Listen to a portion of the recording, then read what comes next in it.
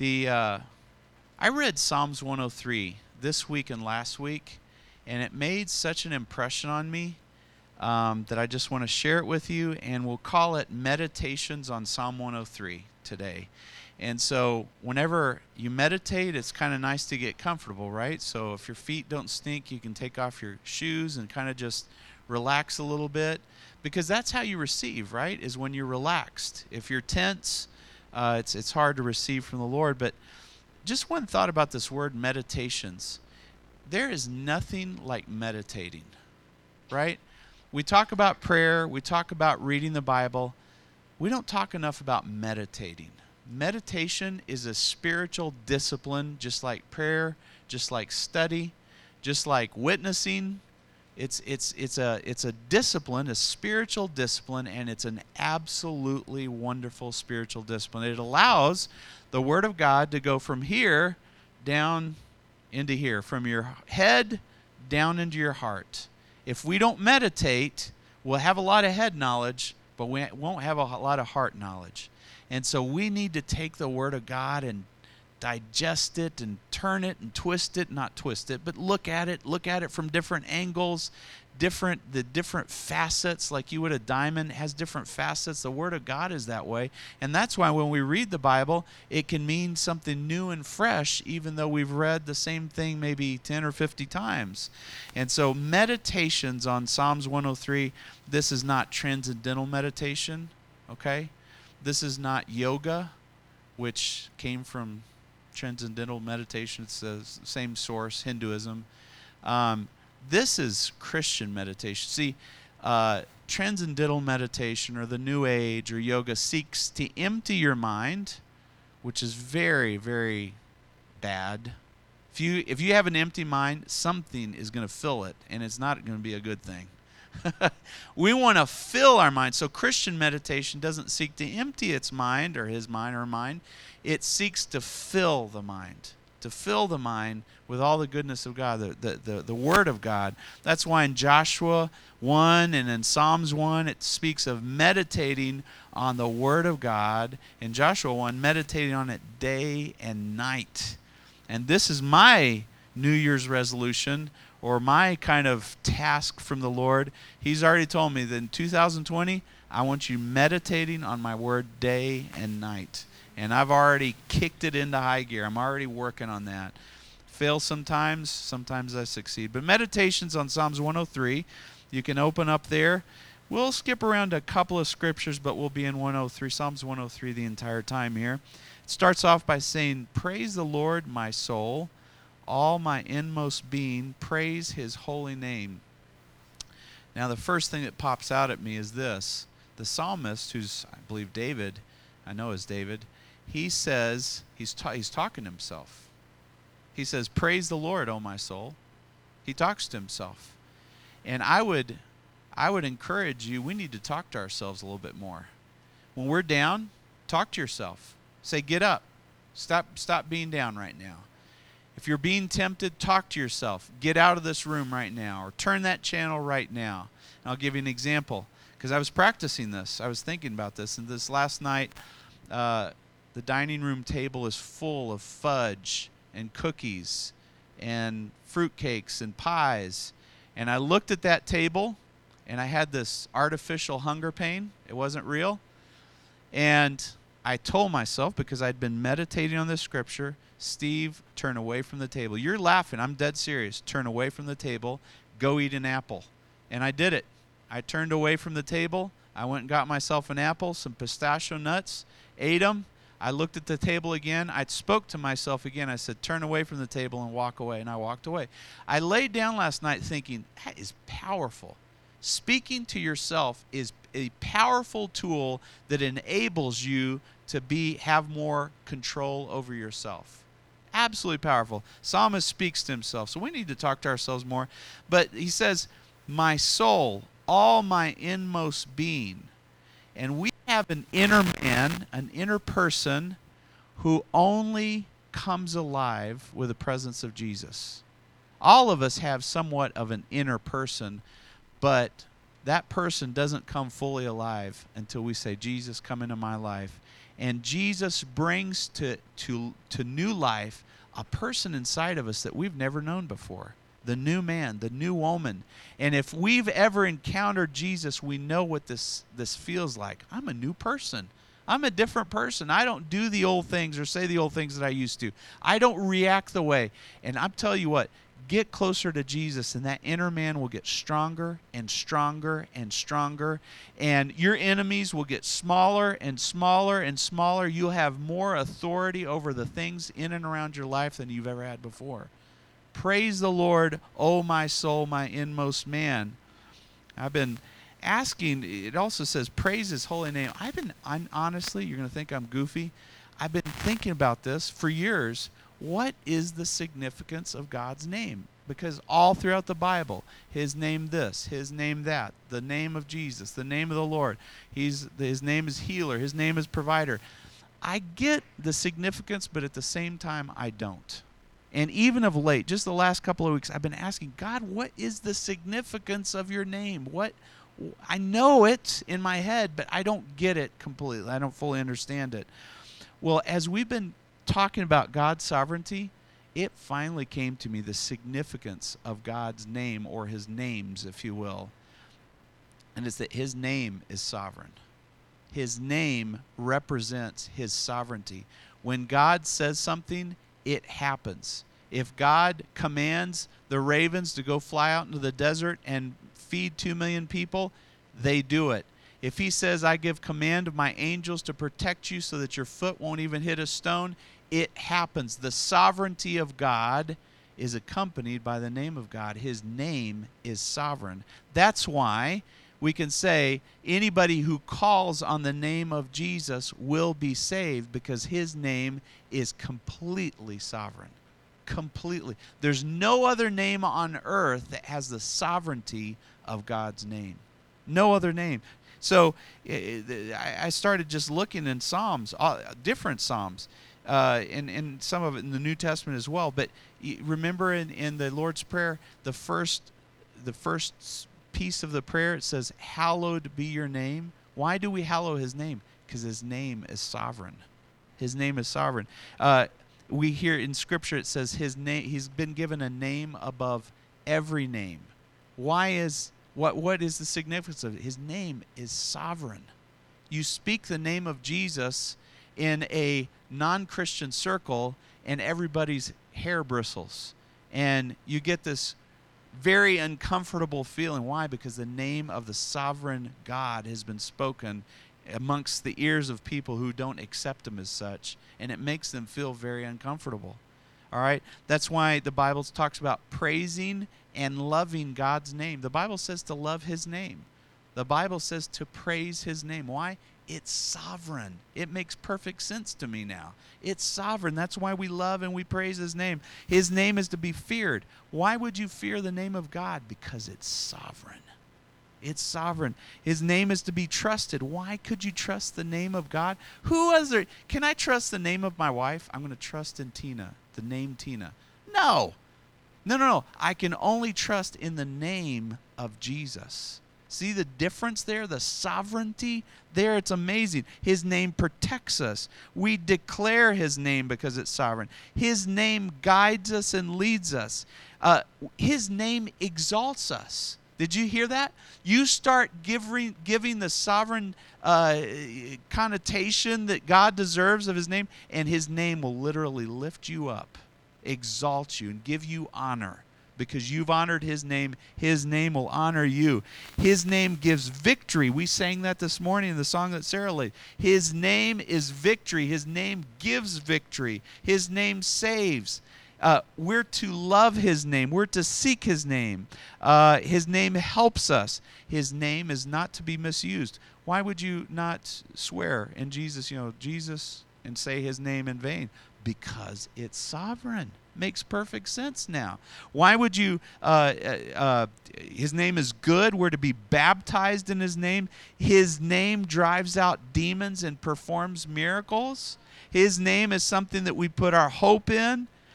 We gather in his name. What other place would you gather in somebody's name? That doesn't happen. It doesn't even make sense until you realize the name that we gather in is sovereign and his name is holy. The list goes on and on and on and on.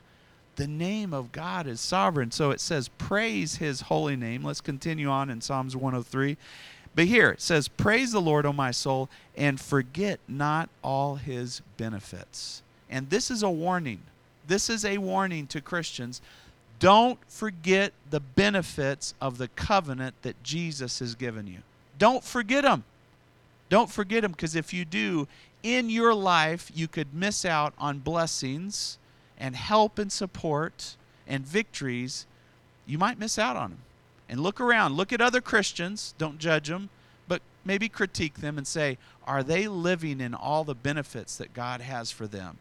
And look at yourself, more importantly. Are you living in all of the benefits that God has for you? Or are you falling short just because your belief system is a little lower than what the Bible has to offer, all right? So this is a warning. Many have fallen short of the benefits. Good Christian people, godly people have fallen short of all the benefits that God has to offer. Many are falling short today, and many will fall short in the future. Do you want to be one of those people, or do you want every good thing that God has for you? Now, I'll tell you a story. It's not a true story, all right? So please don't go off and say this was something you heard me quote from the Bible. But there was this man, all right, just for sake of example. This man that died, he goes to heaven. He goes through the pearly gates. St. Peter starts escorting him around the streets, and he sees the beautiful mansions and the tree of life. And he sees, but at one point, he walks by this warehouse. And he and St. Peter walk by in silence. Up until now, Peter's been explaining this, that, and the other. But they walk in silence, and they keep walking. This warehouse keeps going and going and going and going. And finally, the man asks, what about this? You've explained every other structure here, everything that I've seen, but you haven't explained this. He says, you don't want to know. They keep walking. And he finally says, I really do want to know what is this warehouse all about? And he says, well, if you really must know, they walk into a little door, and they see shelves and shelves stacked super high like a warehouse you would see of presents. Presents, and with little names under each one, most of them full of presents. And finally he says, well, is my name in here? And he says, yes, yeah, do you want to see it? So he walks, finally gets to his row, and there is his name, all these presents. And he says, what are these presents? He says, these are all the things that God wanted to do for you while you were alive, but you missed out on them. Now, obviously, just a story as a sacred example, but there's a warning here. Don't forget the benefits that God has for you. Are you going to go through suffering? Yes. Are you going to go through trials? Yes. Are you going to suffer pain at times in your life? Yes. Are you going to have tragedies in your life? Yes.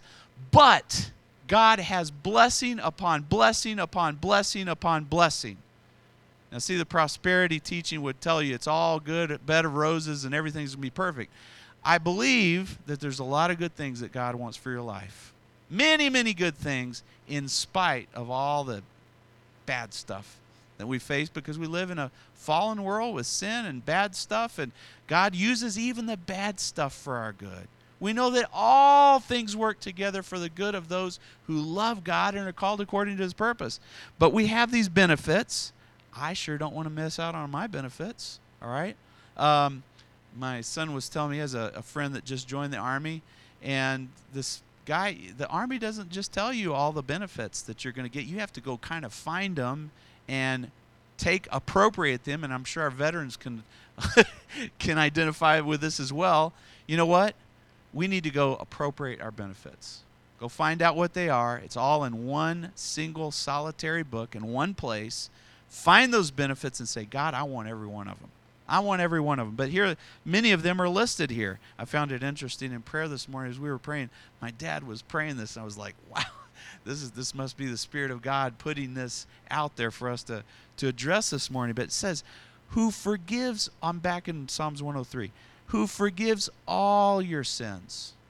Okay, does he forgive just some of your sins? No, it says all your sins, every single last solitary one of them. Do you want that benefit? Well, some Christians never quite live in that victory of complete forgiveness. They beat themselves up over and over. I messed up. I'm not good enough. And sometimes that puts a rebellious streak in Christians because they feel so bad about themselves. They go off and they just start saying, that's just who I am. That's who I am. I'm not good. I'm not the best. I'm not perfect. I'm not even going to try to be perfect. You know what? God has forgiven you. Start walking in complete, total, utter forgiveness. If God forgave you, you forgive you too. Walk in that forgiveness. But this is what blows me away. Forgives all your sins. We're generally okay with that. But then it says, heals all your diseases. All your diseases. Well, here's the immediate thing that we do. We say, well, Aunt Susie, she died of cancer. She was sick all her life, and she was a godly woman. I tell you what, don't let someone else's experience limit the blessings of God in your life. Don't do it. Aunt Susie was Aunt Susie. You live your life and you say, Jesus, I want every single thing that you have for me. And I'm willing to wait for it. If it's not today, I'm not going to get discouraged. If I don't get it tomorrow, I'm not going to get discouraged. I'm just going to receive it by faith. And I'm just going to live in it right now as if it already was something that I had. Because God tells me that. So he heals all your diseases. And I love to kind of go down this list because our minds can play tricks on us. Okay, diseases. That includes injuries. That includes something stupid that I did maybe, that I injured myself. God will even heal that, all right? I could have been a smoker my whole life, and God can still heal my lungs. I could have drunk my whole life. He can still heal my liver. He heals all my diseases, praise God, even things that people were born with. We talked about that, right? Go through all the laundry list. Praise God, it's not limited to any one thing. He heals all our diseases. Wonderful benefit. Who redeems your life from the pit? Again, back in Psalms 103, redeems your life from the pit. So picture me, sometimes whenever I meditate, I'm laying on my bed, let's say on Saturday morning. It's kind of rare because usually somebody's playing basketball that I have to go to a game to or whatever. But let's say on a rare Saturday I'm sleeping in. I get my phone. I put it up to my eyes. I get the first verse. I'm not even fully awake, and I just start thinking about, well, this was one of those mornings. I pull it up, and I say, redeems your life from the pit. I'm like, I wonder what that, pit? I wonder what pit means in Hebrew. You know what pit means in Hebrew? It means pit. Means a hole in the ground, all right? Namely, a grave. Namely, a grave. He redeems your life. You think you're dead. You think your life is over. Your finances are crumbled or your health is crumbled. You think you're dead. He redeems you out of that grave. Praise God. I started looking at all the scriptures where pit was used. It referred to destruction. It refers to decay, the decay of the human body. He redeems you from the decay of the human body. He redeems you. Pit is also used as a trap. You've fallen into a trap you can't get out of, God, and you say, I put myself here. I deserve to be here. And God says, no, I'm going to redeem you anyways. Praise God. How's that for victory? He redeems your life from the pit. He crowns you with love and compassion. You know what? When God puts a crown on your head, you are a magnet for his favor. He's crowned you with love. And that's how Psalms 23, surely goodness and mercy will follow me all the days of my life. How's that possible? Because the crown of love and compassion God has put on your head. It just gravitates to you. Good things just happen to you. Bad things do too. All right? But God makes even the bad things work out for good for you. But good things gravitate to you. And then I look at Isaiah 3:10. It says, tell the righteous it'll go well with them. So Isaiah is a prophet. He's been prophesying all this horror that's going to happen to Israel because they've been bad, Judah and Israel. And God says, you know what? He takes a pause in all of these bad things. He says, oh, hold on a second. But tell the righteous it's going to go well with them. Praise the Lord. 10,000 may fall at your right side, but it won't come near you. Why? Because you're crowned with love and compassion. Believe it. Receive it. This is a benefit that God has given you. Or in Mark 16, 17 through 13. So Mark chapter 16, verses 17 through 18. It says, these signs will accompany those who believe. They will cast out demons. They will do this. They will do that. These signs will accompany. You believe, you're crowned with love and compassion. You know, miraculous signs are going to accompany you. They're going to happen even sometimes when you're not praying for them. I've seen that. That's just been revealed to me lately. So that's a benefit from God. And then I come back. I can't help myself here. It says, crowned you with love and compassion. All right? That love, it's not so much about how much you love God. It's about how much He loves you. That's the life-changing thing. And so when you read Revelations, Revelations 2, you're this holy roller, you have forsaken your first love. You need to love God more. That's not what that scripture is saying. That scripture is saying, go back and receive the love that God has for you. Because you know what? You can only love people as much as you receive love from God for yourself. You're a cup, and you can only give out as much as you've received. So go back. That's why Jesus said, remain in my love. Because as long as you're in the love of God, you're going to be able to forgive, forget, love people. So receive the love of God in your life. It's not about how much you love God. It's about how much He loves you. And then you reciprocate all that love right back to Him and right back to everybody that's around you. Goes on in Psalms 103, it says, who satisfies your desires with good things. Praise the Lord. I look at I look at my family. How on earth to have 4 kids that love God and serve God? You know what? It's just a good thing, you know?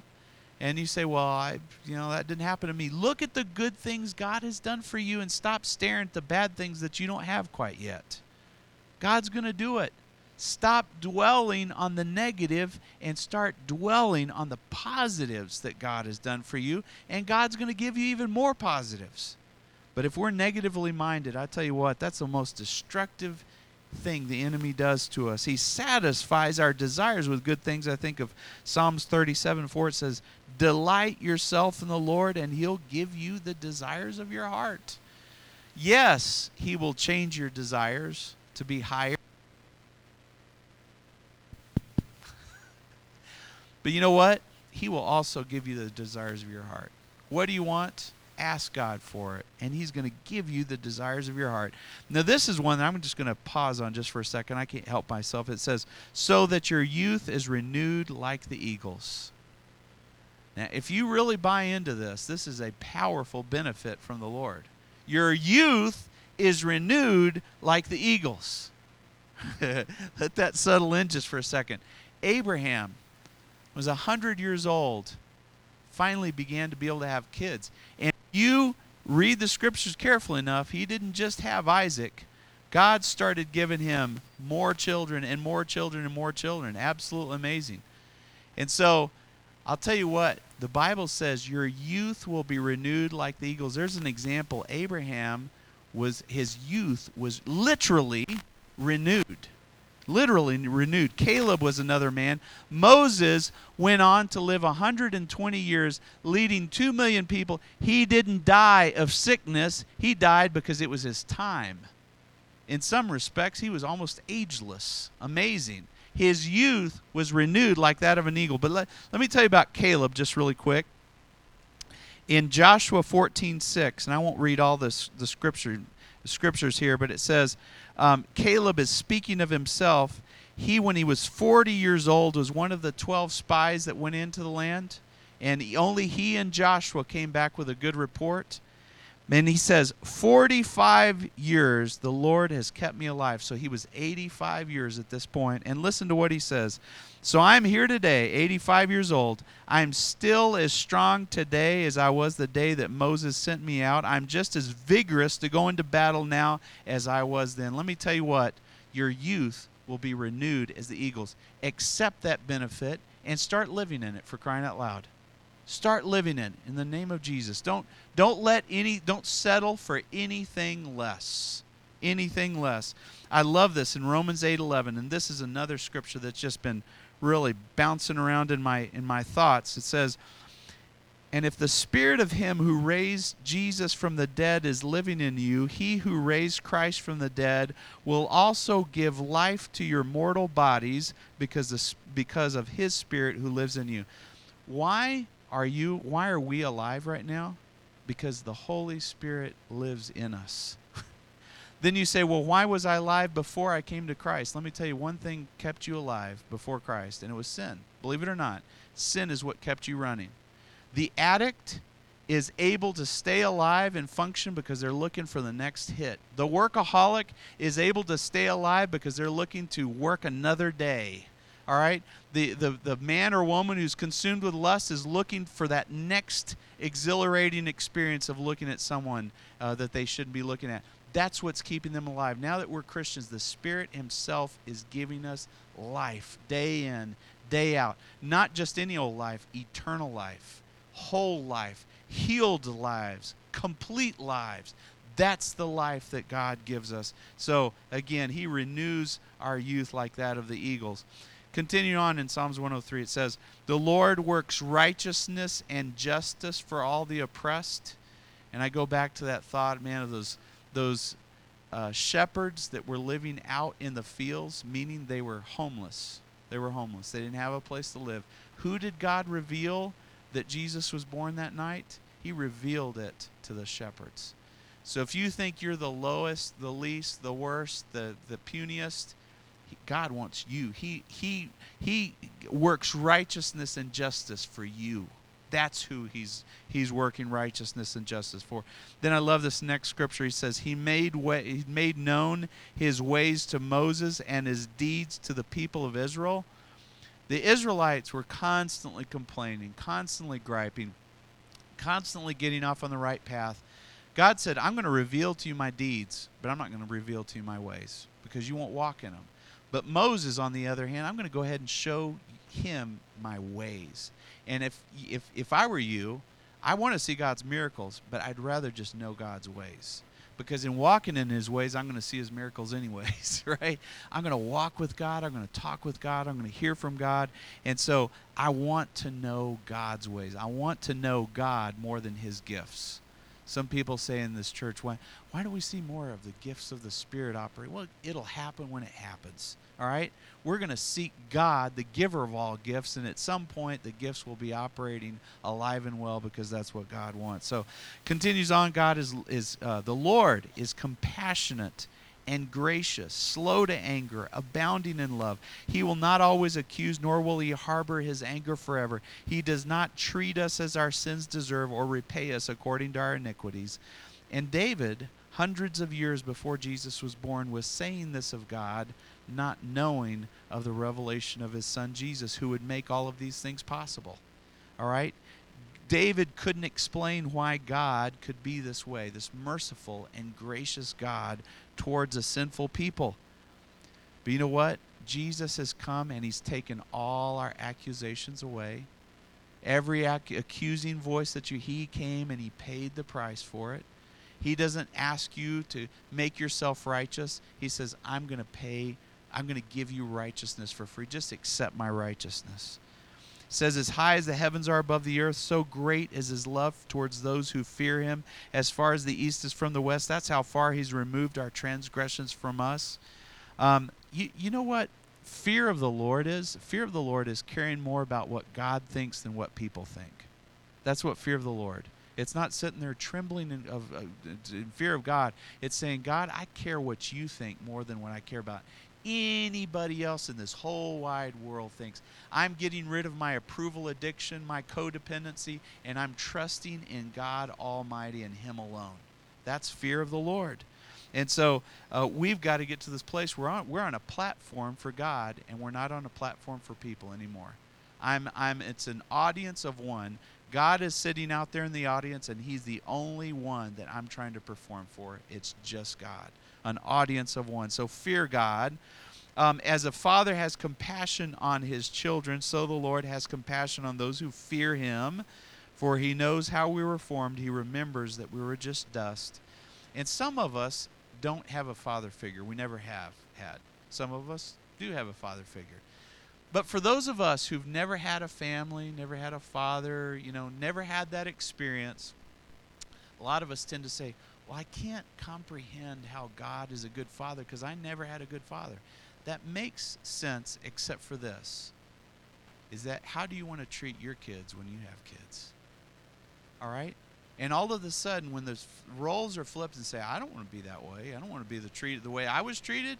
I want to treat my kids differently. I want to be that father, that mother that I never had myself. And all of a sudden, you can connect with God because you're saying, I want to be different. And God, you become my role model. Show me how to be the parent that you want me to be. And everything changes. And so as a father has a compassion on his children, so the Lord has compassion on those who fear him, for he knows that how we were formed, we were just dust. The life of mortals is like grass. We're almost finished here. They flourish like the flower of the field. The wind blows over it, and it's gone, and its place remembers it no more. And I was thinking, before I read this scripture just a week or two ago, I was thinking, my goodness, Sister Leonie is gone, and others have passed away recently, and their legacy will be remembered by their children, but at some point, generations aren't remembered anymore. The history books tells the events, but it doesn't remember that generation.